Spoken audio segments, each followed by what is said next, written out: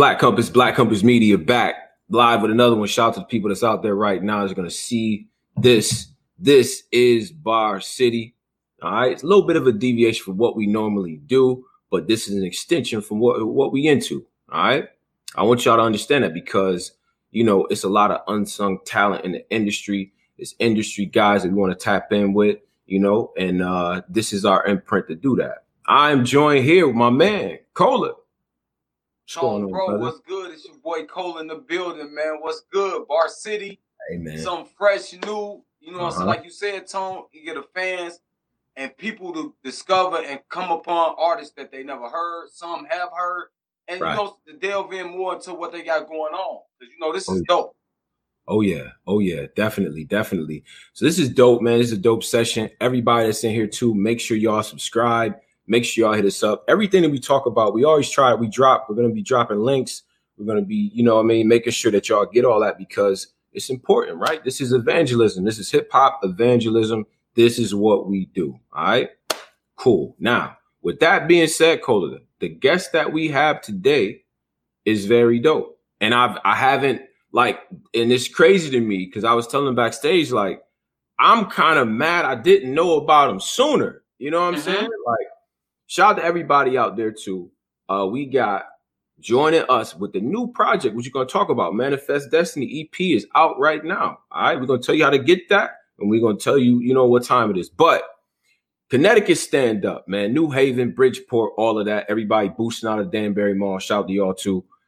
We got a brother here right now. That's dope. Unsung. New dope project out. Without further ado, Cambada. What's going on, bro? Yeah. Yeah. Yes, sir. Bada. Thank you guys, man. Tony, Cola, man. This is an honor to be amongst your presence on your platform, getting introduced to these people that may know me and may not know me. Yeah. That's you know, it's a blessing that we could do this, man. Hey, man, I was saying before, it's like I pride myself on being like, you know, I'm backpack bro. Like I'm with the lyrics, you know what I'm saying? I'm with the underground. Like I'm that guy. And for me, it's like, how did I miss what's going on right here? How did I miss this? So, you know what I'm saying? Like it's crazy. And we're going to get into the project and everything like that. But, you know, I always like to start first with how everything is going for you. You know what I'm saying? We in different times right now. Artistry aside, different times right now. Being a creative is very difficult right now, I think. But how is everything going for you? You know, just in life, in your journeys, what you know, everything you got going on. It's really interesting because really the times are quite fitting for a artist like myself. I had kind of a different path into hip hop. Like most people, they have affiliations or they live in a central location like New York or LA or Atlanta, or even some of the bigger places like Detroit or Texas, to where they have more of a solidified foundation in hip hop. But I came up in Connecticut, and you know, the urban slate is kind of small there. It's mostly trees and suburbs. So it's a sub market. It's not really a primary place for hip hop artists to come up. So coming up, I really didn't have those connections and networks. I actually moved to Tampa when I was 18, and I developed my style kind of just satellite, separate from hip hop, kind of just watching it from the internet. You know what I mean? Wow. It wasn't until 2015 that I moved to the Bronx. I really just put myself in a position. It was like, you know, it was like going to college or going to jail in a sense, because I was living in a 6x6 room. I was living in an office for 4 years. Like I had my desk, my computer, and my cot or futon. And it wasn't because I was homeless. It was because I was putting myself in a position to get the best work out of me. Like shout out to Nix, my business partner. Shout out to Eddie. They had me out there, you know, just going through the motion. It was like hip hop boot camp. Wow. However, my character, my personality is I'm a very isolated, alienated, solitary person. So networking has to come natural to me. I don't force nothing. I'm here on this planet strictly for the creative flow state. So everything else is extra. So that's probably why you haven't heard of me either, is because I really started my hip hop journey in 2015, and I've been making moves, just some real specific moves, and there's really no rhyme or reason. It's almost like some kind of divine prophecy that I even got to connect with so many dope artists through this time. I mean, dope producers, Ski Beats, Black Magic. I did a joint with Apollo Brown, just Easy Mo B. I was in the studio, just a whole bunch of legends. And then I got to work with a whole bunch of rappers that I wouldn't have the opportunity to deal with, which led me to Loaded Lux, which is ridiculous. Because that's crazy. But even okay, so this growing up, right? Because I think you learned a lot about a person by where they might have traveled, the things that they seen, trials and tribulations. You got Connecticut, New Haven. Let's start there. The backdrop, Yale University. You probably could see it from the crib. But I've been to Connecticut and to New Haven, to Bridgeport. These are not sweet areas by any means. No. So what was it like growing up there, and how do you draw influences from that and from Tampa? You know what I mean? Well, for me, it was the basic young black lost tragic trauma story. I was born in 1987, so I was really in the cusp of the crack epidemic, right? When you're seeing all the crackheads turn to zombies. I mean, at the beginning of crack cocaine, it was a party drug, and then a couple of years later, all them people just start turning into Frankenstein. And so that's kind of what I grew up seeing. I grew up in a central drug house, essentially, like respect to my mom and my grandma, because my mom was functional. I didn't have my pops, and I had a grandma who was real strong, and she made enough money to support us. But I mean, the house was just as much of a crack house as you could ever imagine. I mean, just all you hear every night is it was just pure chaos all the time. And I mean, New Haven specifically, even though it's in Connecticut, when you have a place that has so many suburbs, once you do have an urban spot, that becomes like a cesspool. And it had direct connection to New York. So right on the train line, you could jump on the train, come straight to New York. It's a 2-hour train ride. And right there is the project. So really, it was like a dumping ground. Like a lot of the New York hustlers will come to Connecticut and sell their product because they could upcharge it. And it weren't. So really, it was crack infested. Like you said, Bridgeport, New Haven. So that's where a lot of my pain and my where I draw my inspiration from is that first 18 years of my life. Was a lot of it was a lot of beauty in it too. Like, I was protected, thank God. So I had a lot of I wouldn't have changed anything because it gave me character. But it was crack infested, but it gave my story color.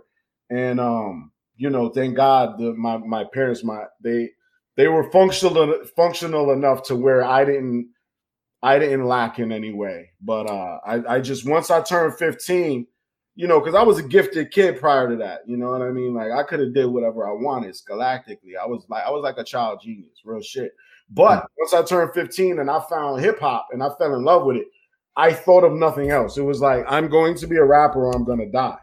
So, I didn't graduate high school. I just threw everything away. It was like every other opportunity I had just didn't make a difference to me. I knew it in my soul that somehow, and then I moved to Tampa Bay because it was a way out. Like they had an audio engineering school and even though I didn't graduate from high school in a traditional way, I just I just paid like $400 and got a high school diploma from Maine. They had like a website you could just buy a high school diploma.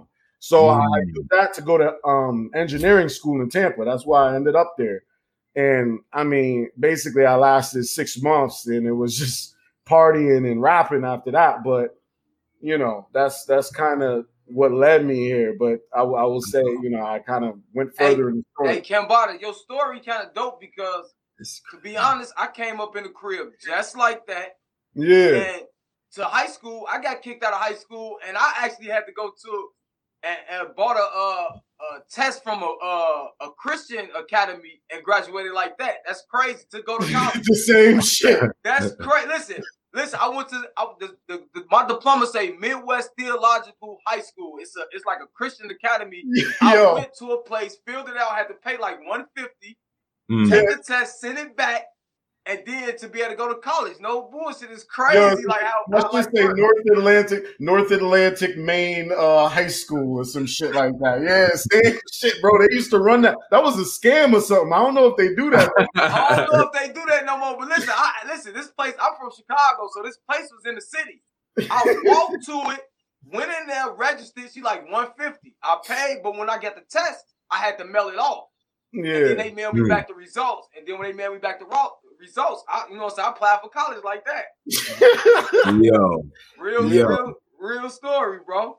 Different, man. And the things like that do help shape us in our music and stuff like that, you know. And you said you were hip hop became like I have to do this. Like this is not a, you know what I mean? So what were the influences in terms like stylistically and like who did you listen to where it's like, because everybody got that epiphany, right? Yeah, where you're like, I need to be a rapper right now. You know what I'm saying? Funny, last night I watched the Biggie documentary. That's why I'm wearing the red and black document. Red and Lumberjack? Black without the hat to match? Well, I had to leave that off because I had a haircut, so I got to show off the hairline. You know? Right. I feel you. I'm 34 years old. I'm proud of my hair. Right? So, you know, I similar to how he grew up, I grew up in a house of all soul music, and I loved it. So it was like I soul music, 70s music, Erykah Badu, Michael Jackson, D'Angelo, just, you know, that's all I needed in my soul. But I had a buddy, shout out to Carlos, shout out to my boy Pat. I have friends that were more into the contemporary rap. And I also had my uncle who was he was a professional pop locker, you know, back in the day. So he introduced me to like Big Daddy Kane and KRS-One when I was younger.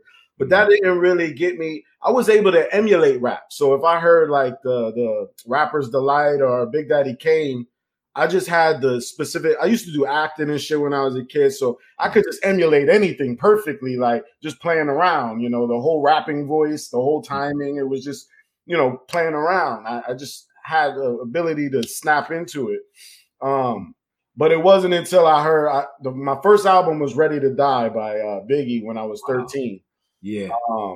And that obviously is the most perfectly executed album I think I've ever heard in my life. And he was a prophet, man. There's no, you know, I'm just like, there's no reason that dude was everything he did was perfect. He made no mistakes. And he died when he was 24, 25. So Biggie. Then what really made me pick up the pen though, because Biggie made me appreciate hip hop. But he almost made it so perfect that it was just like, okay, I'm listening to something that's so great. I don't know if I can do this. Right. It wasn't until I heard Big L. Because Big L, he was a little bit more rough around the edges. His flow was very mathematic and mechanical with his syllabic rhyming, but he had the punchlines. Right. And what that did to my mind, that clever wittiness, you know, hearing you know, fuck Beavis, I get nothing but head. When I heard that, it was like, wait a second. Like, I like what that does to my head. I want to attempt that. Right. So it was Big L. Obviously the DMX, Eminem, you know, Eminem, I think is just so wicked. It took me a while to get into Jay-Z. I couldn't get into Jay-Z until I was about. Come on, Bada. How? What was the problem? Because my introduction was syllabics and punching, and Jay-Z's style was so much more fluid, and he didn't rest on any specific technique. It was just he was saying what he was wanting, and it was so above my head that hip hop, that street slang that he was using, because he was using a sophisticated street slang. It wasn't like a DMX, like who's giving it to you direct. There's no wondering what he's talking about. it wasn't until I got a little older that I appreciated Jay-Z, and it changed my life. Once I heard Hovey Baby. I'm so far ahead. Yo. You know, you got to pass me twice, look behind you. You know, that right there changed my brain waves. Cameron, Killer Cam. I mean, his punching was so overrated. I mean, I thought he was a gladiator. Gave a worry, now you're happy. Gladiator. The original for breaking down words, just giving you the same word over and over again. And then he added in the colors of his cars and, car marmalade. He was hilarious. He was low key like a twisted nerd or something. If you listen to Confessions of Fire, and this nigga was talking about eating poodles with doo-doo, and I just love that, So those were my original influences, I would say. But beyond that, the only thing I listen to on a consistent basis is soul music and 70s music. It's crazy because that Hovey Baby second verse is one of the coldest verses. You talk about, like, we got to rewind this. You know what I mean? Like, he did too much in that. You know what I'm saying? Like, it was crazy. So the soul music influence. And then, but there is, and we'll get to the project and stuff because I think it's important, but there's a level of astuteness that comes with it. Like, even when, and like with the project, it's like, even when you get ignorant, it's still jewels in there. It's still gems in there. Like, what makes you kind of follow that path? Because like you said, DMX, he's going to give it to you straight. Like, he going, you know what I mean? He want to shoot you in the head. I'm going to shoot you in your head. Like, you know what I'm saying? Like that's it. But what made you kind of incorporate the messages with the rhymes? Like, why is that important to you? So earlier when I was first started rapping, it was more of emulation. I didn't really have the ability to dig deep in my soul and tell my story and speak from my heart and speak from my soul. I would speak from my mind.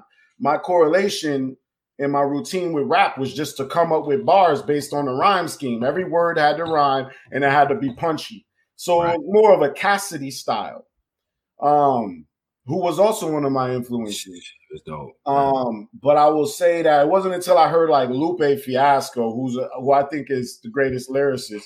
I think Eminem's the greatest rhymer. I think Lupe is the greatest lyricist I've ever heard. And overall, the greatest rapper is Jay, obviously. J.R. Biggie.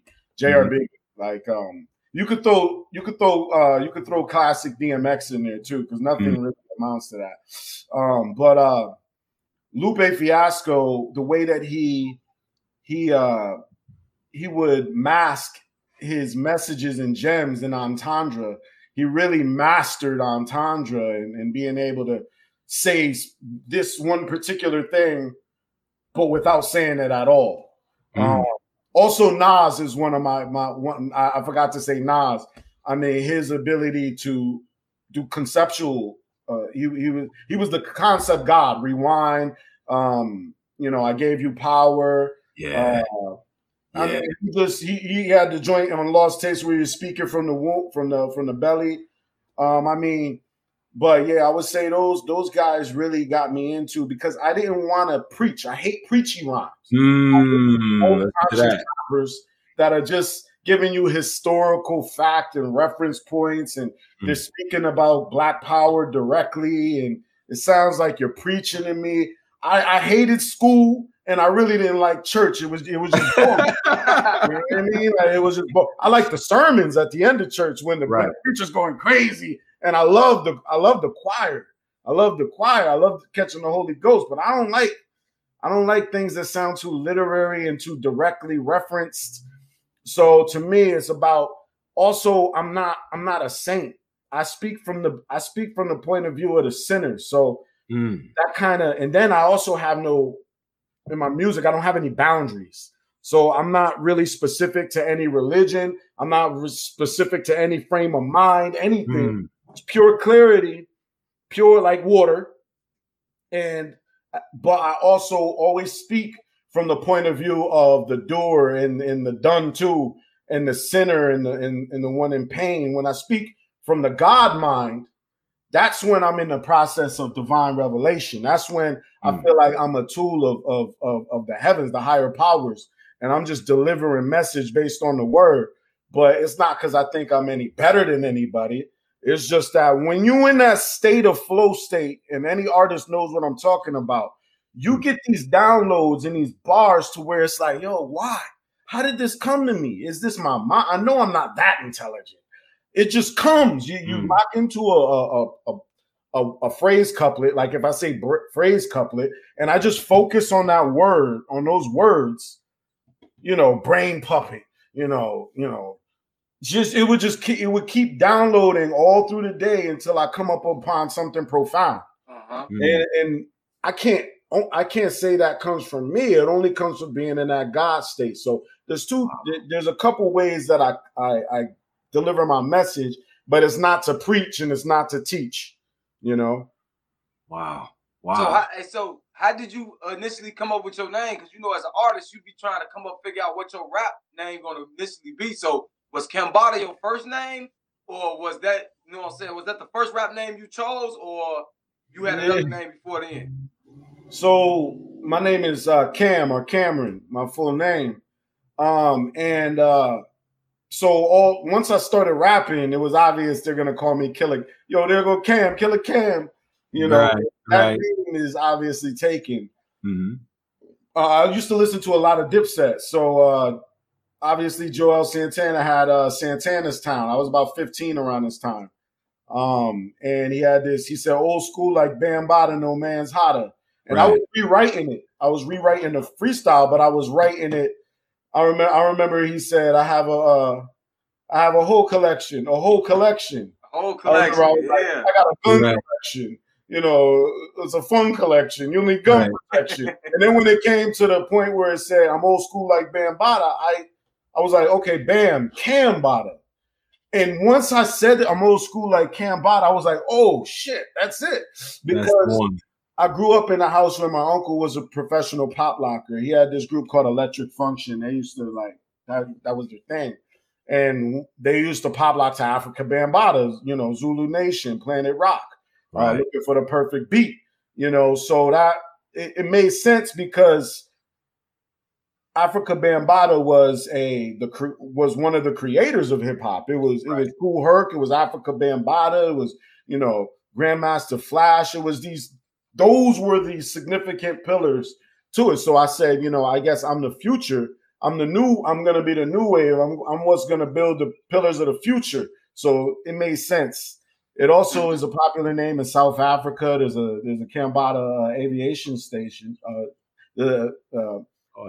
Aviation center. Also, a bata is a form of Indian currency in the streets. And also a cam is a mechanic motor or something like that. So automatic money, if you will. Also, there's a shillelagh, like an old staff rod that the shepherds would have in Ireland, and it was called a Kambada. So there's different etymological reasoning for it beyond just Africa Bambaataa, which tends to get a negative connotation because the allegations that go along with Africa Bambaataa. But I don't know if any of that stuff is true. I respect the man for what he was able to do. I don't know what's going on with that other stuff, but it has nothing to do with me. Right. Yo, that's a dope breakdown. That's again, dope. And it's dope, Tone, that he looked into other meanings for it to be able to tell us more about it. You know what I'm saying? From the Indian money to the staff thing, like that's fire. I like that. That's very dope, man. But you said that after returning back, right? Like you went back up north, after Tampa, you get to the Bronx, right? And you get dialed into that scene.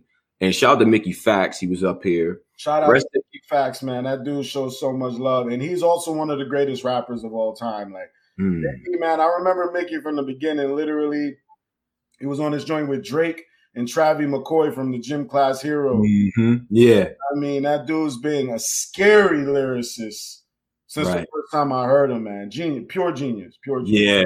In college, we had the freestyles on him and Corey Guns at the Deal.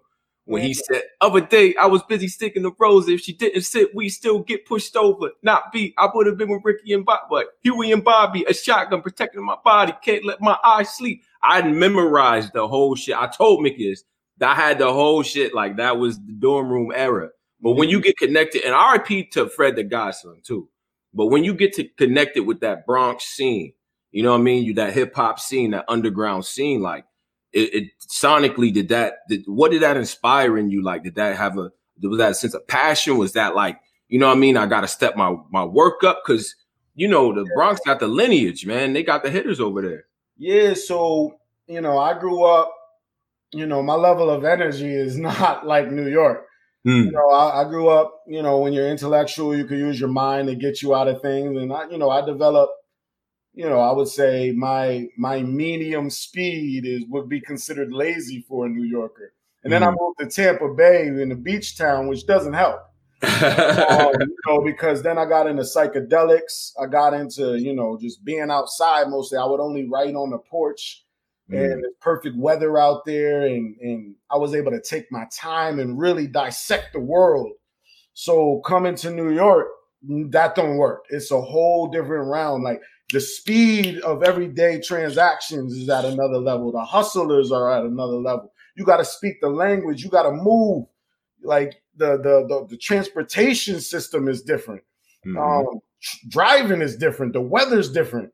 So just like, if we want to take it down to a more elementary principle point, if we have two animals, or even a tree or a plant, in Florida, you're going to see different plants grow because of the weather circumstances. They have more sun, the air is different, there's more water.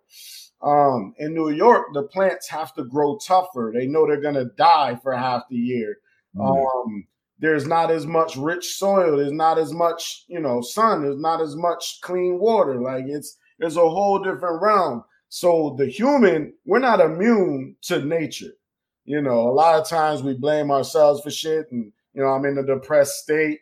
You know, it's winter. I feel down. Well, yeah, like look at the trees. The motherfuckers is dying. We're not immune to this shit. So yeah, I had to completely change. But it's something that happens almost intuitionally. It happens innately. At first it was hard to adjust to it.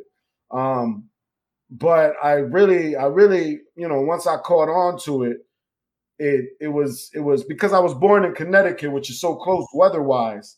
Right. But still there's nowhere in the world like New York as far as the slate.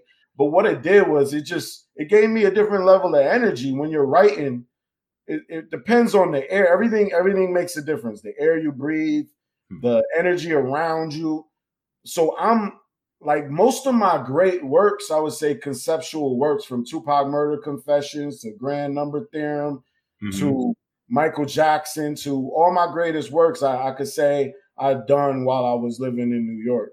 Wow. I might have seeded them. I might have planted the seeds when I was in Florida, but I kind of watered them and cultivated them to life once I got to New York. It was like, yo, I gotta go, because now I'm rubbing shoulders with all the greats. I'm in VIP with this person. I'm talking to this person. When I first met Mickey, it was in the city. You know, I remember, you know, meeting Lupe, meeting all the legends that I ever dreamed of. I was able to meet immediately, get on the same stages as them, and that it does something to you. It changes you, and that kind of gave me the motivation. But it gave me a realistic sense of motivation. I knew I couldn't compete with these guys. They have they got money. I had no money. They have connects, networks. We had to create connects and networks. So I knew that my only way in is to do grand ideas, to be so nice that it's undeniable. So for me, like, I spent a lot of my time in my little jail cell developing, you know, culture changing concepts that will continue to develop, you know. That's what's up, man. And shout out to my man Eat a Light, man. I'm gonna put up his super chat. He says, Suit the Kambada, been rocking with him since the Visionary in 08. I'm sick. I'm sick like flu like past tense fly that side. Like, yeah. Shout out to Eat a Light. Wow. That's so good. I was like 19. Bro. Those were bars from when I was 19, 20 years old, man. You said Kambada is 4D. My shadow is 3D. You see my shadow. You don't see me. Like, I said, I said, what? Yeah. No. That comes from metaphysics, man. That's like, you know, my primary curiosity on this planet is, bro, like, look at these tentacles. Look at Earth. Why am I able to dream and create alternative universes?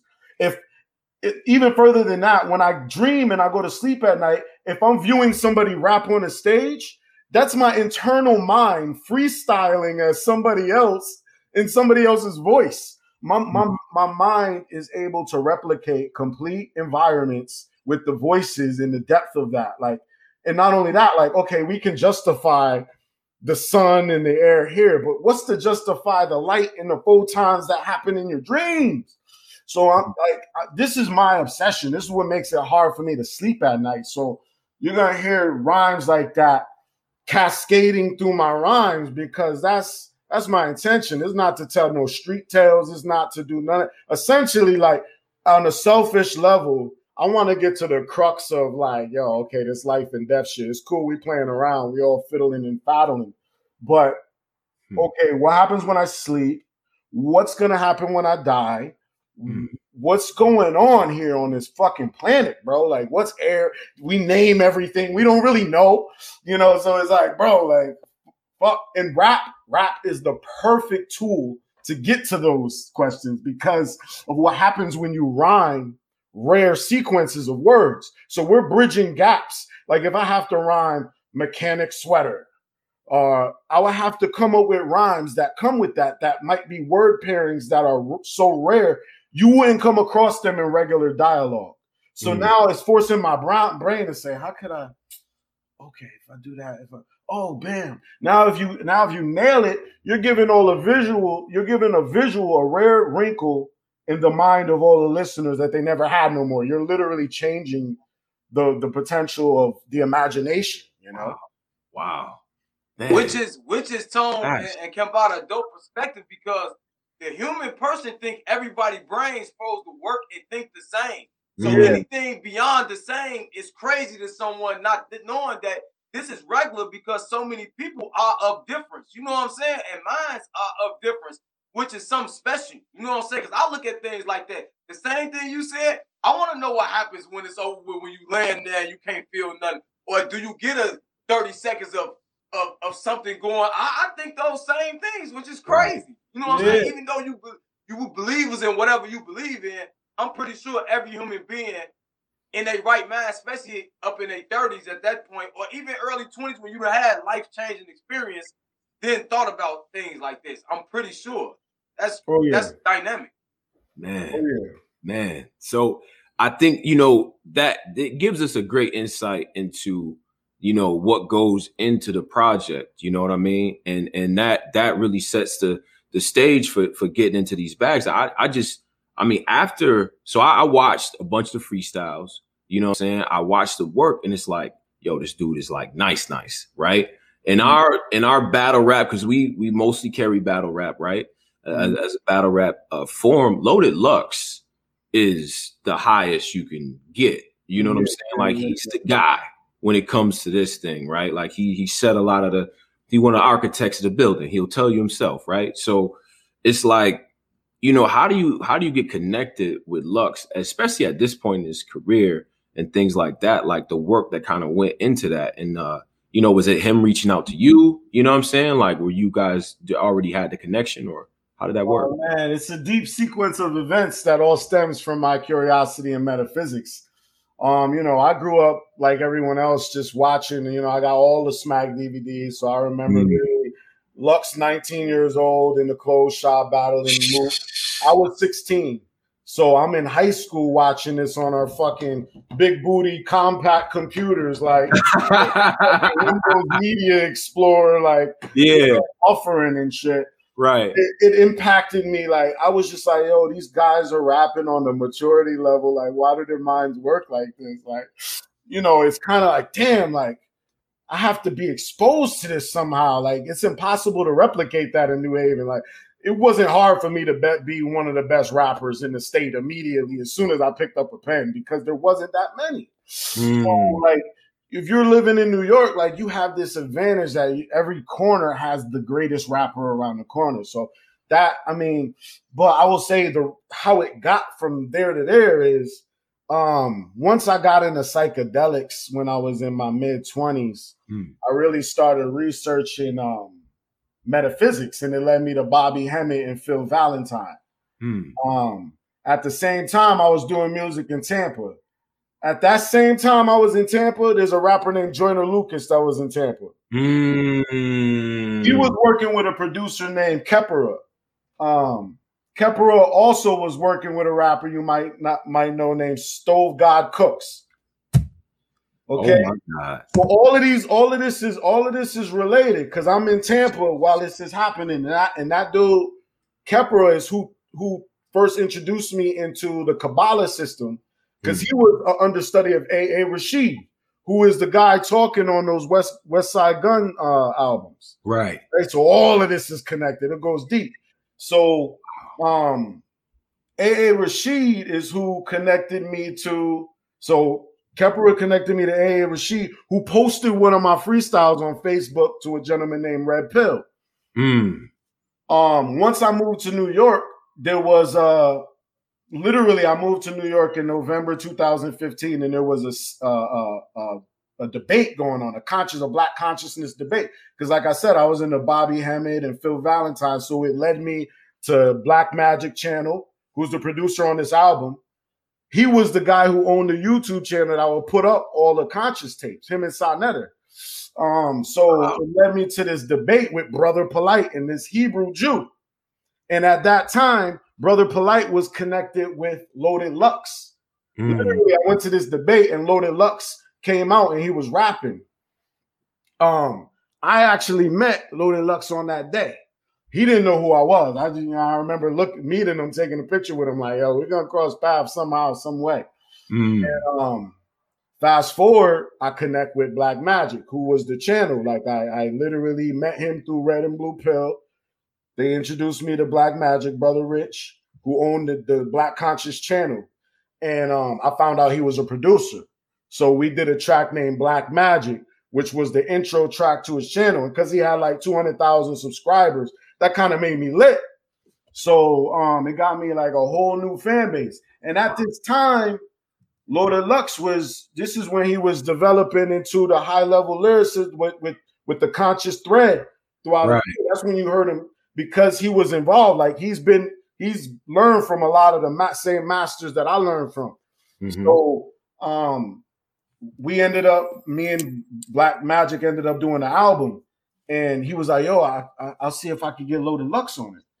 Originally, I think we wanted like, we shouted out to like a couple of rappers, King Load, my son, but the only person that really got back to us was Loaded Lux. He was already involved in the circle. He already knew Rich. Him and Rich worked in the past. So we did a joint called the GOAT Remix. You can find that video online, YouTube. Can't buy the GOAT, Loaded Lux. And then, time went by. That came out. Time went by. And this is when he was preparing for the battle when they were doing the Loaded Hollows. Right. Yeah. Yeah. He was doing an interview with Brother Rich. Was asking him just about the dynamics of rap and music. And I remember meeting him out there. And at the time, I had a song out called Shaka Zulu. And Loaded Lux was like, oh, that Shaka Zulu is crazy. And Hollow was there. I got to meet him. And from that point, he was like, oh, like, I could tell, like, we might be able to do something else. And then, I would say May of last year, June, somewhere in May, June, somewhere in July, Brother Black Magic, the producer, kind of confronted me and Lux and asked us if we wanted to do a project. And Lux said, yeah. He was like, let's go. So we knew that it was something that we had to take advantage of. So we immediately as soon as a couple months went by to where, he had to deal with, eventually though, we booked the session. And, this is for all the rappers out there. Like, when you come up with these ideas, you have to execute immediately. Because if you don't, it's gonna, especially when you're dealing with GOAT level artists like Lux, everybody's trying to do something with them at all times. So it was really necessary that we just booked the sessions and got it done. Carpe diem. From the beginning, he was into it, and I think the primary reason why. So why work with? Why? Because Lux is a Lux. You talk to Lux about anything, he's gonna tell you need to go around the corner before you get across the street. Is what I'm trying to say. But you know what I mean. So how did it? It was like you obviously we're gonna seize the day, but to get in that creative space, because y'all have this chemistry that we'll talk about with the album. Like how did that happen? Where it was like, boom, I got it. I'm ready. Like, what was that conversation where it was like, it's time, bro, let's go. You know what I mean? You know what it really was? I think you got to imagine being Loaded Lux. Like, and it's hard to imagine, but mostly everyone around him is going to be talking about battle rapping. It's a very aggressive community. It's a certain mind state, and even to be effective in battle rapping, it's a blood sport. You know what I mean? Like, he can't be fully metaphysical in that realm, because that requires a certain level of righteousness. Like, you can't really straddle the fence in hip hop. It's more of a 60-40 split tops. You know? So I think it's just a natural, energetic connection to metaphysics that he has. That's what makes the difference in his lyricism, and the reason why he's able to play with entendre and words like that is because there's a mechanism in his brain that has this relationship with parallels, duality. He's able to, his mind is really good at pattern recognition. And that stems from a deep predisposed connection to metaphysics. And me and him speak that language. It's like when we're in the booth, when we're building, it has nothing to do with battle rap. It has nothing to do with the streets, nothing to do with gossip. We're trying to get to the crux of, like, okay, words, like how do words develop out of nature? Where did language, like, the differences and why we're able to do this, the connection in the etymology and how perfectly named things are. So it really comes from just getting back in that childlike state. Like, we're able to have fun. And that's really what it comes down. There's no pressure. So I think that's really what brought it out, is that it's not battle rap. It's not street rap. It's not Harlem shit. It's not, we're talking about that. We're talking about black magic. We're talking about, metaphysics, so that, I think it still feels like I can hear the influences in it, although it does feel like something different. The production, right? And we're gonna get into let's get into the music, right? Because first of all, Manifest Destiny's out, the project is out. It's on the site and everything for $20. We'll talk about that as well. But let's get into this project sonically. This production is absolutely ridiculous. Cola, right? Like, we were just talking about Alpha Mega, like that track right there with the Tyson intro. Yeah. Then the Black Star, the 1, 2, 3 with the flip on that too. God, like the production alone, it just that it feels important. You know what I mean? It feels like so. How did y'all working with Black to put together the work? Like, did he give you the beats first, or did you already have the rhymes down? It was like, all right, I'm gonna get this one. Like, how did that work? Yeah, man, I'm glad you asked that too. Shout out to Brother Rich, Black Magic. He's the producer. He's the mastermind behind these projects. Me and him did, prior to this project, we did Holy Ghost 1, Holy Ghost 2. And he's a mastermind, and he's an empath, and his name is Richard Merritt. Like, he literally, if he comes up with an idea, he's going to manifest it. So that's really the crux to how this happened. He's that middle point of energy that's able, people trust him. When you meet him, he gets things done. He's solid. His music is incredible because he didn't do the music without us. Like, each beat he only made, I think there's 8 tracks, but he only made 9 tracks. There's one track that didn't make it on the album, but he makes it generally while we're in the studio, or I'm in the studio with him freestyling. So the beats come directly from the emotion of that moment. So it's not like sending us a bunch of beats. So these are crafted and developed directly for the spirit of the album. Tailored for y'all. See, that's, and Cola, we talked about that with artists. Like, you gotta have a sound, right? Cola rap. So, you know what I mean? That's what make music. Because once you got your own sound in pocket, why change that when that's what we look at you for? We want that sound. We don't come to you to be nobody else. Like he said, we don't come to you to be Nas. We don't come to you to be Jay. We come to you to be Kambada or Lux. You know what I'm saying? So right. That's always fire. But I wanted to ask you something, Kambada. You said you was a fan of Lux. Now, you know what I'm saying? I'm pretty sure you rapping, so you feel as any MC feel like I can rap with anybody. But just knowing Lux beforehand, knowing like, okay, now it's time to lock in. Over in this battle rap world, we look at Lux like the aura. That pen is at a different level. What are you thinking going into the studio at that time? Like, okay, it's locked now. How my pen gotta be? You know what's crazy is that it's a lot like I'm a big fan of MMA and boxing. And it's kind of like preparing for a fight to where it can happen at any time. You always got to be on point. You could be going through a divorce. You could be going, whatever happens, you got to focus in at that moment. And at this time, like my solo album LSD just dropped in July 21st on my 33rd birthday, and that album was a task. Like it took me 4 years to get that out. Wow. And so this happened directly after that. And I was also, when I moved out of the Bronx, was right around that time. I moved out of the Bronx back to Connecticut because the rent is just crazy. So it was a little. Tell me about it. To live in Connecticut. Yeah. So this happened in the midst of a whole lot of transition. I was actually having artistic exhaust, to where it's almost like postpartum depression after a woman has a baby or something, and she goes through this depressive state. After you deliver a project, there's like in order to then go through the promo phase, sometimes it's difficult because in the back of your head, God damn, like, okay, now they have it. Now I have to do this again somehow.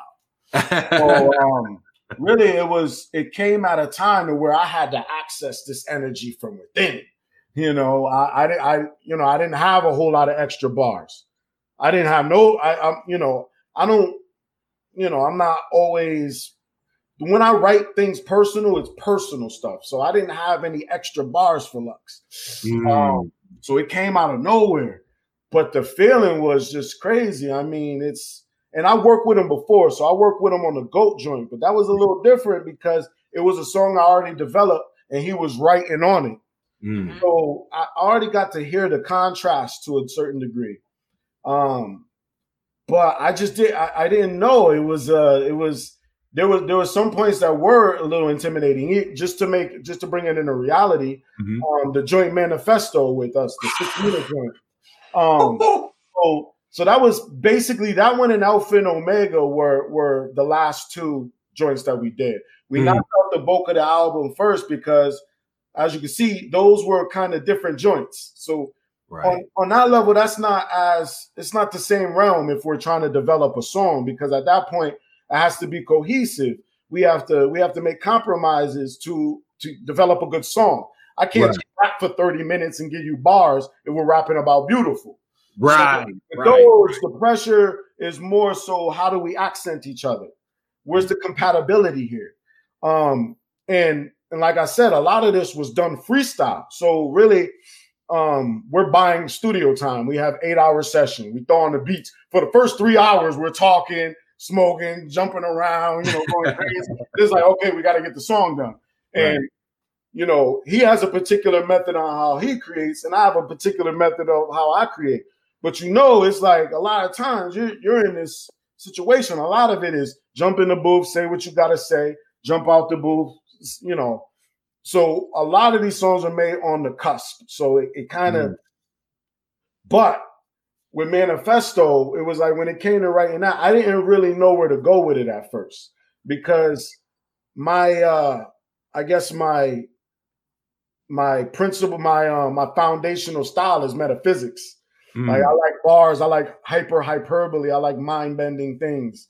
But listening to his flex freestyle, listening to what this guy does, his normal speed is just crazy. Right. So I didn't know where to go on these joints, especially the Manifesto. So I had to hear his verse first. I'm writing. I'm like, I remember putting something down, and I'm like, I don't know if this is gonna work for this because I gotta really hear where his blade is gonna go. Mm-hmm. So that one really, I had to wait to hear him first. And then once he started kicking it, I knew that I could do kind of a mixture of both divine biblical level writing and also giving people just the shock value to say, you know, hey, here, I'm this unapologetic barsmith that doesn't give a fuck. Right. You know, but I can also, you know, talk that talk with somebody like this. Mm-hmm. Right? And then with the Alpha and Omega, if you listen to that, like that was all freestyle. So that was what? Nah, don't no, yo, Cambada, we got you up here. Don't start lying up here, bro. No, you can hear it. So the first, there's no freestyle, like yo, but it was we. He went in, he said the first bar. I went and I said the first bar, the next bar. He went and said the next bar. And it was like, all right, let's go. It's y'all catching alleys all over the track and just, you know what I mean? And the second verse was crafted differently. So, you know, but it was, you know, it was overall, it was fun. You know, it just leaves me wanting more. And, you know, it's like, it's not enough. Like, I still want to go in with it. Like, you know, but I know it's legendary and I'm just honored that, like, I had the opportunity to really get it in, but I know like it's mutually beneficial because it really forces you to have to. I don't know how fast he's created his other project, but to create a full project in like a month and a half is definitely a task.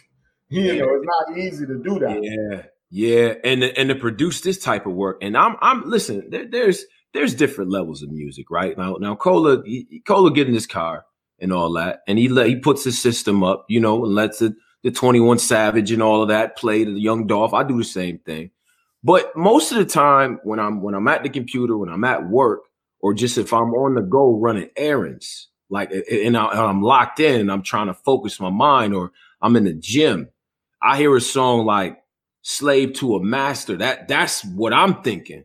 Like I'm from a slave to a master. I'm the runaway slave they ain't captured. Like that's what I'm thinking before I get in them board meetings. You know what I mean? Yeah. That messaging I feel like is important. Like, so how important was it, like, in the backdrop of what's going on today with police brutality and all the different systems that I think people are starting to awaken themselves to? Like, what did it feel like? Nah, this is right for the time, or was that not even a consideration in your head? Yeah, that's essentially what it was. So we wanted to accent what was going on without it being just some time sensitive, right? You know, kind of modern. Like, so we didn't want to write about anything that had an expiration date on it. So if you go too specific, it won't work in the future. So it was about capturing the mentality and the feeling of it without really encapsulating the directiveness of what was happening at that, without directly. So we sprinkled in lines, you know, quarantine, you know, what still travels your name. I had a joint mask on, like I had a couple mask on lines where I'm talking about, where I'm basically referencing the COVID virus. And he had a couple lines in there about the election. But it is about that mentality, because what Slave to a Master represents is we're in a time now where obviously the economy is collapsing, human beings are insane, the world is basically changed forever, and we're seeing a lot of entrepreneurs just kind of, you know, sift to the surface. And everybody's got their own now. You got your own channel. You have to be able, and from an artistic point of view, everybody's going independent now. You know what I mean? It's like even the model of the labels is to make you appear independent. So the labels now have sub-labels that are independent labels, so you can have that view of, okay, the artist is handling this. This is grassroots shit. So everything is based on about having your masters. You're hearing about people either selling their masters or getting rid of their masters. But it is an awakening. It's a mentality. So to go from the slave to a master literally it can happen right now with just a thought process. Right. I like that. It's always multiple meanings, Cole. It's always that's ill. I'm like, I wasn't even on that wavelength, but I see how it could apply.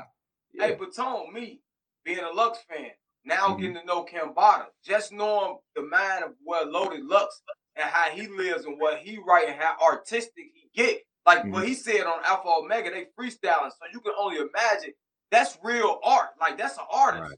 Right. They really being artists, and that's more than just a rapper. You in there because you gotta really. That's like almost a mental fight because, like you say, you got somebody of a Lux status and and I'm pretty sure Lux looking at him at the same way. Like if I play the same way, like he gonna, you know what I'm saying, get crazy. So from an aspect of that, like I say, the dynamics is crazy, man. It is, man, and you know, I have all humility coming into it because I'm rapping with a man that's his sword is so sharp. I mean, in comparison, he's been rapping with the greatest rappers of all time since he was a kid. Like literally, this guy has songs with Method Man, Method Man, Redman. He's battled the greatest battle rappers. He's ciphered with the best rapper. I don't have that experience. So it's like if we're fighters, this man's already been in the ring with Mayweather. He's been in the ring with Tyson, Roy Jones. He has a certain level of experience in dealing with these kind of crunch time circumstances. Like his hours, his labor hours are, tripling, quadrupling mine. So I had to really rise to the occasion to get on a level of somebody like that when it came to the aggressiveness. My comfort zone is songwriting and just being imaginative. And I'm more of a solo isolated. I don't share my mic that much. Like you look at my albums, they don't have a lot of collabs. So and I do feature. I do a lot of features, but it's a different mindset, so I'm more of a conceptual writer, Right. So when you're doing these songs like this and you can't really anticipate what the next man is writing, because when Lux writes, he's got to be outside. So if we're having a session, you don't see Lux. He's in a whole nother world. So you got to almost anticipate, okay, how is this man going to come? How is he going to come on this? So if I wait for him, then that means I have to think faster. Because now if he comes in and he does something crazy, it's like, okay, I have to now top that. Okay. Right. I got to think really fast. It's dope how he writes and he thinks and he's outside probably looking at the imagery, looking at the people passing by and you know what I mean? And it's like he has his thoughts there, but you do your work in isolation, right? Like this is how you honed your skill. Like I gotta hone in. I gotta get in my own like little frame of reference. I think that's dope. And that's probably why the project came out the way it did. Now on Ready Rock, you have the auto tune with the chorus and everything like that. And it was like, all right, because in my head, right, and I feel like a lot of our fans are kind of guilty of this. We have a perception of a battler, or not a battler, of a rapper and who they kind of are when we hear the first little song. So it's like, oh man, he hitting auto tune. What are we doing? Like at first I was like, what are we doing? But it's dope though, the way you blended that. You feel what I'm saying? So how did you like? You want to incorporate these different sounds because that's more of a now thing. You know what I'm saying? And like what was it like even incorporating that into the mix? You know what I'm saying? It's it is that. It is. I guess there's the way that we use it in that is kind of contemporary parody. It's like, even when I did it, the voice that I used was like a sub tone. It's like, right. Like, I know, like that's like what these kids are essentially doing. Right. Like you have to, if you want it. It's a flow. It's a swag. So like, right. Really, what would I be doing if I was 14, 15 years old? Like, a lot of us are very callous. We get older and we develop kind of a mindset artistically, like, oh, I won't touch that.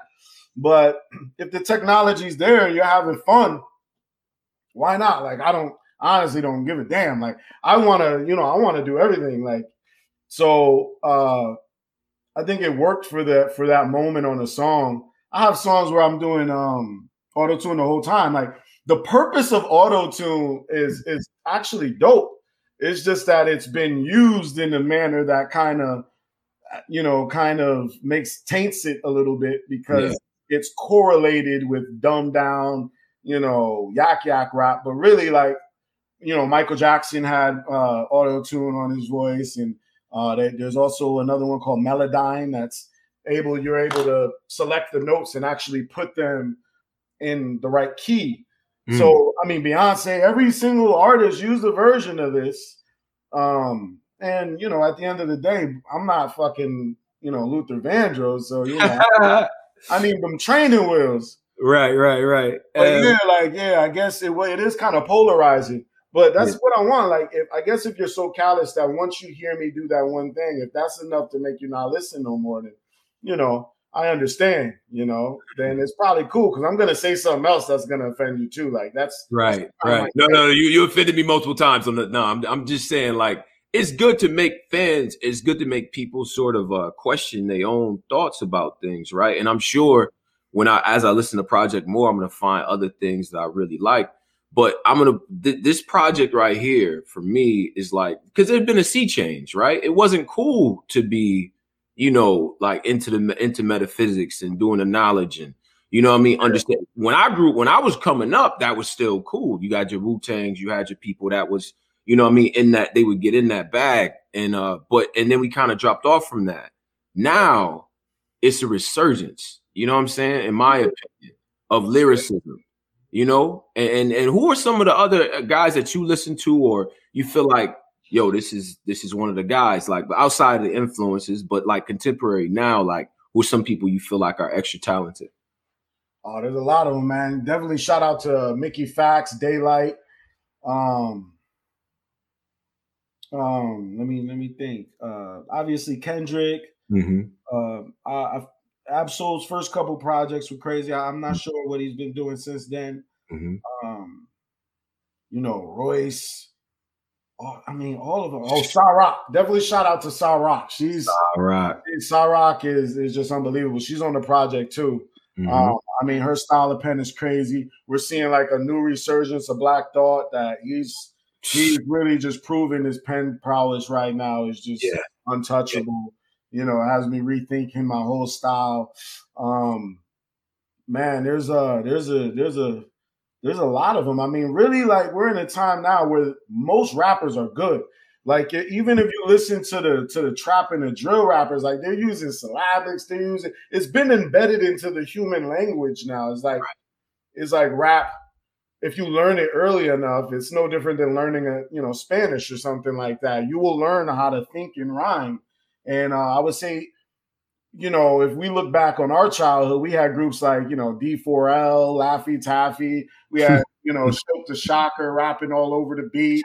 I would say the average rapper in the 90s was way worse than the average rapper now. Way worse. Terrible rappers. You know, remember, I want to be a baller, baller 20. That song crazy though. Hey, that was one of them joints though. Right. It was more of a feel. It was a feel, you know what I mean? Like, but it was simple. It was what we would call now bubblegum rap. You know what I mean? Like, but it was fire. Like, but you know, so I like everybody really, but I don't listen to that much rap to be completely honest with you. Like, I'm stuck on like 70s music. Like, really, I think that's the apex of human fucking expression because it was the psychedelics that brought it out. But the average lyricist is incredible now. Like there's so many of them, I can't even name all of them. Like there's, you know, I'm amongst a lot of people like to, you know, make these lists of top rappers. It really comes down to the moment that you get the download. Any rapper at any particular moment can be the greatest of that day or that moment. It depends on how you prepare your mind and if you're available to download it and if you have the will and the energy to actually get it out. You can pay attention to certain things like there's a mixture of tone and rhythm and things like that you have to have involved too. But you'll see it, man. Everybody's polished these days, man. Like I got no complaints, man. Dope, man. Dope project. Dope visual as well. Will we be getting more visuals? Because that video is cold and the artwork is cold too. Like did you put that together yourself? What was the treatments like? Who put together the treatments for that? Well, it was a collaborative effort. You know, me, Lux, Black Magic, Sensei Blaze, Sensei, ZENSEI 33. Mm-hmm. He's the editor. He's an incredible editor from out in the West Coast that put it together visually. For the we're doing a new video for Alpha and Omega. That's dropping soon. That was filmed by Gio and Los. And it'll be edited by Polo Vision and Sensei 33. So that one's gonna be insane too. And then we're looking to definitely do something for Beautiful with Cyrock. So, you know, at least a couple more videos. We don't want to cap it off. Right. But, you know, I would say there'll be a couple of visuals for this. Right. When that Alpha Omega video drop, God, it's gonna be crazy. What? That song is just it's ridiculous, man. I am, you know, I said before, I felt so ignorant, man. I'm like, how am I not already in tune? You know what I mean? There's multiple projects, lyricism is there. It's in the pocket of stuff that I like anyway. You know what I mean? But what's next for you? Like, what is the, you know, the goal? You know what I'm saying? Like, where do you kind of see yourself? What are you striving toward? And I could get a sense based on our conversation. It's like, you know, things are fluid. You know what I'm saying? Like, you made a bunch of moves just in your life, and even the music sort of reflects that. So maybe it's like, well, I can only, you know, project so much, but where do you kind of see yourself going? Like, where is, you know, where will Kambada be? You know what I mean? Like, where do you want to be? I would say that I don't ever want to limit myself. But I'm also realistic in my actions and the way I express myself, and also the way that I'm perceived. So there's a difference in an artist like me and a Drake or any of these guys who do a contemporary sound and they have a specific purpose, and so there's a couple reasons why you would want to be a rapper. And most of the famous rappers and a big, rich rapper, their initial purpose was to become a superstar. So literally, if you're visualizing yourself, oh, I want to be the biggest rapper in the world, I want to be rich, I want to have all the bitches, gold, cars, that's what you're going to get. And your music is going to reflect it. And there's nothing wrong with that. Right. My initial goal was to be one of the greatest. That comes with a whole separate level of situations, because to be one of the greatest, you have to go through a life that has a whole bunch of different experiences, good and bad, mostly bad. Because in order to be a great lyricist, you have to have a certain point of view, and you have to have reference points that people can remember. Like, you need to have vast memory and observation. So when you want to be a great rapper, you got to know what that comes with. When you want to be a great lyricist, not just a great artist, but specifically a great lyricist and a great artist needs to have some kind of texture in their life. So, and it's also harder. It's the more dynamic your art is, the less people will be able to identify the intricacies. Right. So with my music, like, I knew what I was doing from the beginning. Like, I knew that I was putting myself in a niche category that doesn't have the highest amount of potential ceiling. However, we're living in a time now. So I was born and I came up in a time, and I'm still have enough youth and energy in this time where you can really explore that. So you got groups like Griselda that's doing, they're changing the way that independent boom bap is made, which gives everybody. And Kendrick kind of kicked the door down. Kendrick and Absol kicked the door down for metaphysical rap years ago. So people have the ear for it now. And I mean, the technology, the means, the resources all allow me to say, hold on now, I don't have to cap it now. I want to be I want to be a multimillionaire. I want to be highly respected as one of the greatest lyricists who ever lived. And I would say a career that would really be awesome to kind of pattern it off of is MF Doom. I think had one of the greatest careers. If you could really, he did very little of anything else but rap, and that's the whole business. That's why videos for me are weird, and taking pictures and all of that shit. That's not my passion, like acting, taking pictures, being pretty. I don't give a airbrush and all that. He actually changed the game. Like, he never showed himself. He only did what he wanted to do. His shit came out half mixed most of the time, made all the beats, didn't care about anything that was going on, never was on Twitter and Instagram. Never. And I mean, this guy has millions of dollars worth of art. Cold following, man. I would say like an MF Doom, but a little bit more accessible. Okay, I get that, and you know, in that vein too, and all that. This is last sort of. I got 2 more questions left, but this is one of the other things. Like, you guys have it on the website, which is in the link is in the chat for everybody who is wondering. It's $20 and all of that, and you guys have chosen to do it that route instead of the conventional means of just putting music out there. Like, why did you guys choose that sort of route? You know what I mean? Yeah, we're living in the times where, I mean,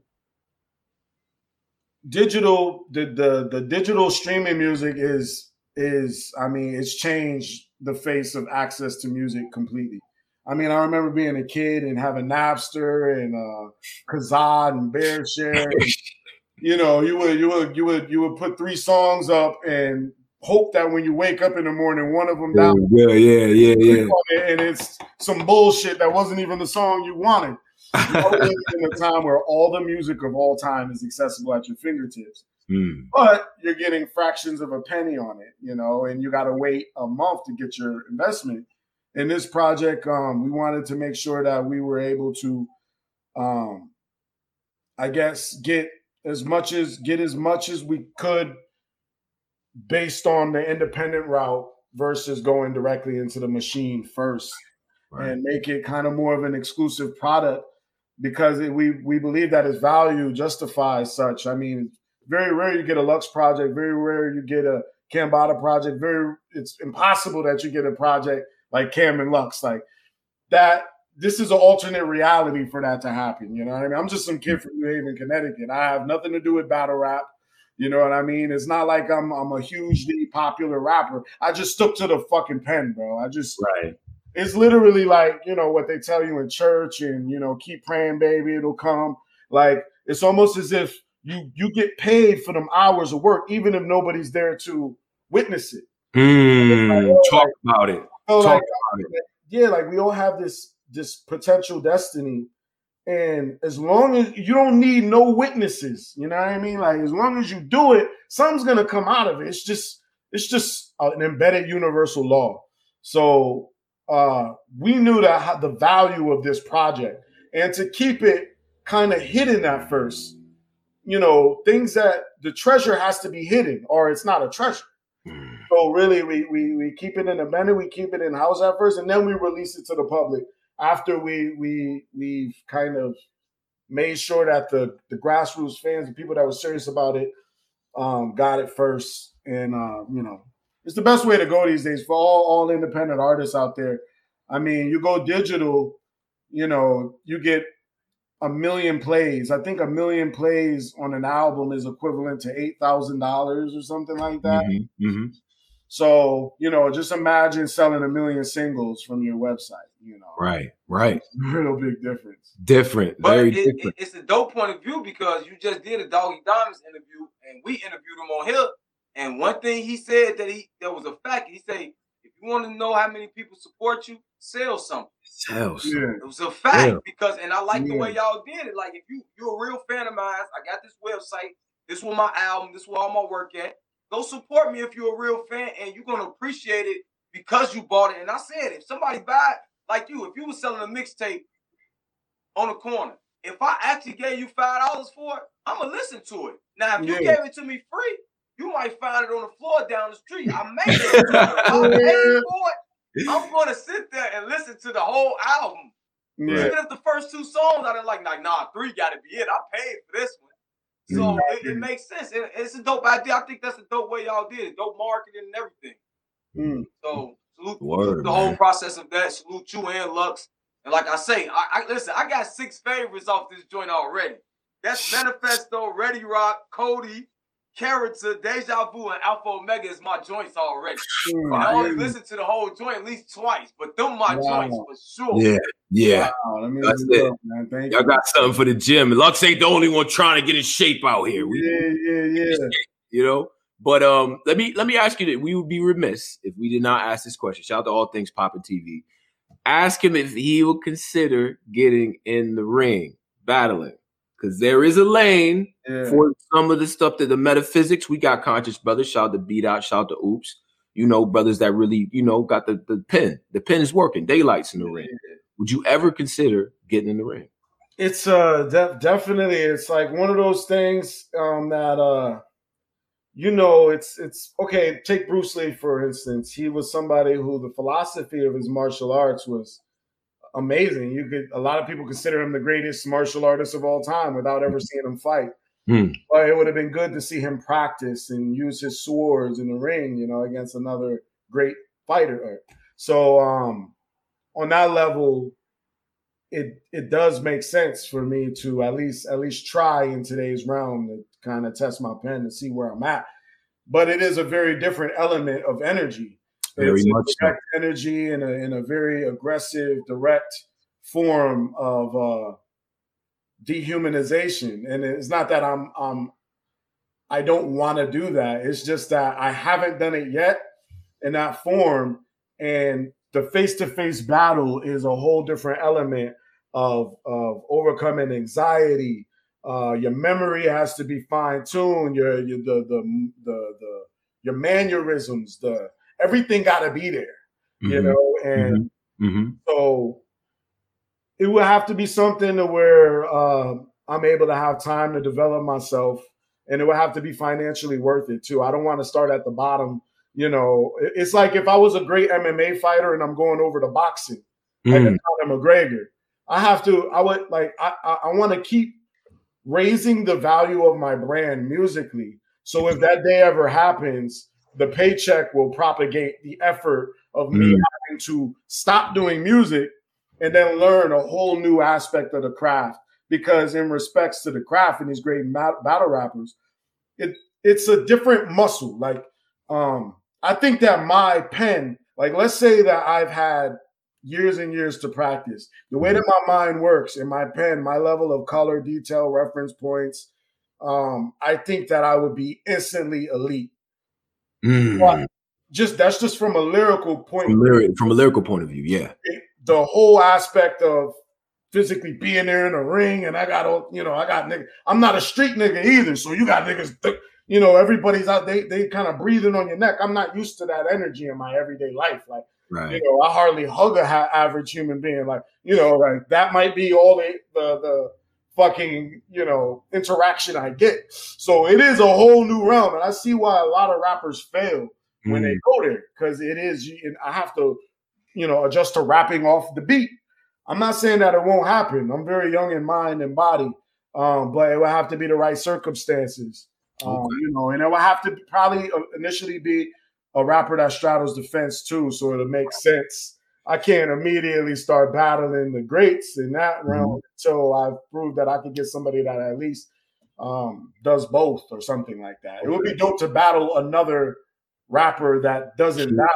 Like King Los, we seen King Los in the ring. A lot of people say, shout out to King Los, one of the greatest lyricists of all time, first of all. His dynamic of bar structure, his off the dome freestyling is world class. Maybe I would say, without even knowing all of who's in the top 10, I would definitely put him in the top 10. Off the dome freestyles of all time. There's Mr. Fab, there's Juice, there's Blind Fury, there's Harry Mack. I've heard really really insane. My boy Taboo. There's a bunch of people that I've heard off the dome that are just retarded. But yeah, King Los is at the upper echelon of rappers. That would make more sense because he's not primarily a battle rapper. You know, somebody like that. But you know, I'm not itching to do it, man. I still got so much ground I have to make up in music. Yeah. Just dealing with those, I got Eminem. There's a bunch of people, you know. I mean, it's impossible to be the GOAT right now, technically. Yeah. You know, especially like after watching, you know, just being reminded of Biggie Smalls, Cheese, Tupac. I mean, even watching like a Drake or a Kendrick. I mean, there's a different level of polished. It's different, right? different level of and I'm super humble. I have the potential to be up there because of just the dynamic of my writing, but I'm not ignorant to the fact that I'm amongst a lot of fucking incredible rappers. Very dope. Lupe's pen is Lupe, Mickey, Royce, Daylight. There's some people out there. Nino Bless. There's a bunch of people. Crazy. Shout out to Nino Bless too. Shout out to Nino Bless. Now, let me one more thing before we get the shout outs and everything. Like, salute to the chat as well and the people who listen to Project. Really encouraging y'all to pick that up. That's 20 well spent, if I say so myself. All right. Now, Lux, you familiar with him? You've been in the booth. You familiar with battle rap, things like that. Daylight, another Titan. They in considerations to battle. Who do you got? Who do you think is going to win that battle? I mean, it's like, first of all, these are two of my favorite rappers of all time. Shout out to Daylight. Me and him are definitely on schedule to working on something. We were supposed to work on something in the past. Mm-hmm. As you know, he's very busy and I'm very busy. So it's going to happen. We will hear a Daylight Cambada song soon. But, Lux, that's my boy. That's my brother now. We're like blood brothers at this point. You create a project together, so I have to bet on my brother. You know what I mean? Okay. I think that is one of those situations where there probably won't be a winner because we're talking about two of the greatest pens this world has ever seen. It's gonna be a very split. Like, okay, the dynamics of what makes Daylight great are, first of all, he has extremely condensed lyricism. It's very dense material. Right. And it's based directly on, there's like a centipede form, like, of etymological breakdown. So, like, he'll be like, if he says father, he's gonna say farther. He's gonna give you every interpretation of every word in a direct line. And that style of kind of fluidity, his basic premise would take a little longer to get to because there's so much intricate detail, to where what Lux is a master of is entendre, direct, like, in it's more packaging, and when you're dealing with one is like a snake style, and you're dealing with one is like more of like a tiger claw. And I think at their peak, they both nullify each other. There won't really be a winner if both of them are in peak condition. There won't be a winner. It's impossible to have a winner because their styles are so dope and just different enough to where the things that it's the whole thing that makes lyricism fire are the literary devices. Mm-hmm. So the metaphor, the simile, the entendre, the punchline, and both of them are so good in their particular era. Like with Daylight is directly the etymological bridging, and that comes with entendre because he's explaining everything down the line and he's using the word in a way, like I had this one rhyme. I was like, discover the disc tape that sounds so alien, the disc covers. So discover the disc tape that sounds so alien, the disc covers. I'm saying the same word, but I'm splitting the etymology up so it means different things. Right. They master at that. Masters that. Right. Yeah, with Lux, it's like he'll say a window of a pane. He blends the word directly in an entendre. He mutates the language. He's great at change. He's a shapeshifter. Right. One is a shapeshifter, and one is like he breaks down the molecules of a word. One is more of like he breaks down the word and extrapolates. And Lux basically shifts the sound of the word to mean something completely different. He's always double talking. That's why people complain about when he's in his interviews. Like Jesus spoke all the prophets spoke in parable because really, like, he's the master at saying things without having to say them, and it bleeds through his lyricism, and there's a purpose. It's genius. It's genius. It makes the words timeless. There's no time limit on what he's saying. It can apply anywhere. That is crazy. That's first crazy. Of all, if you wasn't a dope rapper on a beat, you could do what I do every day. Because that breakdown is the illest Lux Daylight breakdown I've heard. Yeah. Facts, hands down. And mind you, this whole I didn't go to college shit is crazy. You are clearly you got command of the language in a different way. Man. I'm clipping that part, Cola. I'm clipping that. That was crazy. That was a crazy breakdown of both of them. That was crazy. But yeah, Cambada, man, we appreciate you, bro. You know what I mean? You dope. You putting on for the conscious guys, for the guys that, you know what I mean? Like we look and go back to the projects to find more. And I just feel like, and shout out to Black Magic, man, because sonically, this doesn't sound like anything I've ever heard, but it sounds native somehow. And like, yo, speaking of Black Magic, I'm about to link up with him now. I'm talking about, you know, one of the greatest. Here's why he's one of the greatest producers of all time. He has no extra beats. His first project was our first project. Wow. So all the beats that this man has made, for the most part, have been used to make a great song. It's like, yo, if in your career you only shot 50 shots, but they were all game-winning 3-pointers. You know what I mean? It's like he's making a name for himself, and just strictly through the music. Most people still don't know who he is. Like, oh, that's Brother Rich. Because he's a gatekeeper. He brought in a lot of the metaphysics, the Black metaphysicists that we learned from. All go through him, and now it's becoming a gateway for artists too. So it's fire, man. It's fire. Cam, what we always do up here, Cambada, is we give people the ISO screen to talk to the people, to promote whatever you want to promote, projects, give out the social media and things like that. So I'm gonna give you the same time to promote. You know what I mean, and do your thing. Yeah, right? Put me in that ISO. Yeah. You know, I sold my oats. I so horny. No, that's very corny. I'm Cambada, CAMBATTA. You can find me on social networks at Cambada Music, Twitter, Instagram. My website is cambadamusic.com. You can find my new project, Manifest Destiny, featuring Loaded Lux, exclusively produced by Black Magic, at manifestdestinymusic.com.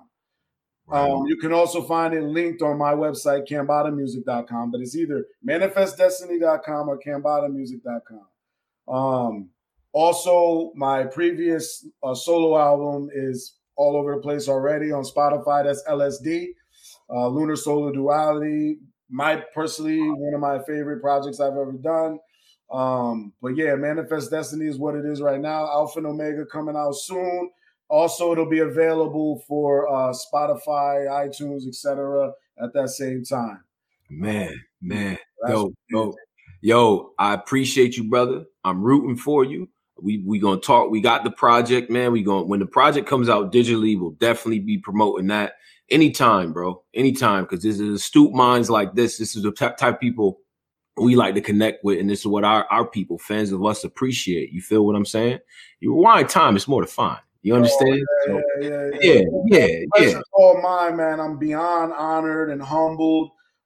Shout out to Mickey Fax for making me aware of this, and kind of plugging us into the scene. And shout out to the whole chat, everybody that's been showing me love. I'm extremely humble. I know that this is I'm in the belly of the beast in this. Because if you was whack, they'd be like, nah, he trash. So why you it would be bad. It would be bad. So this is dope, man. I'm very appreciative of you guys. No doubt, man. No doubt. So we gonna check in, man. You be safe, man. All right. Peace. Thank you. All right, brother. No doubt, man. So that was Cambada. The project is out and it's dope. We not capping. There is no cap here. All right. You see us. We not even wearing hats today. Huh? I'm already doing it. This is what Cambada was talking about, right? So pick up the project. It's $20. $20 well spent. Y'all spend $20 on that trash weed up the block. I don't care. $20. That's a fact. Some of y'all be smoking dirt too. We're gonna address that. But listen, $20 well spent. The project is dope. Great production, great messages. It's not heavy-handed, but if you a person like myself that you get into the thinking, you're doing the knowledge, and you into the metaphysics and all that, this is where we wanna go to. You know what I mean? And if you just like dope beats and motherfuckers that can rhyme, like, you know what I'm saying? Like, this is for everybody. You feel me? So I'm definitely in tune and everything like that, man. And shout out to everybody in the chat as well. Just a couple announcements, Cola, for the people. Tonight, jump in the Discord. The link is in there as well. We're going to have a couple of versus battles. You know what I mean? I got my man Gunna. Got my man Gunna on deck. Hey, Cola, why you doing that, Cola? What's up? Look at my wrist. I got time today. Fuck it up on the line today. Yeah. Let's go, Moneybagg. I ain't playing with him. So Moneybagg versus Gunna in the Discord. So we also got LL 50. LL Cool J versus 50 Cent as well. Jump in here and you know what I'm saying, and get to it, man. All right, because we gonna get to it. Yeah, we definitely heard that Chess.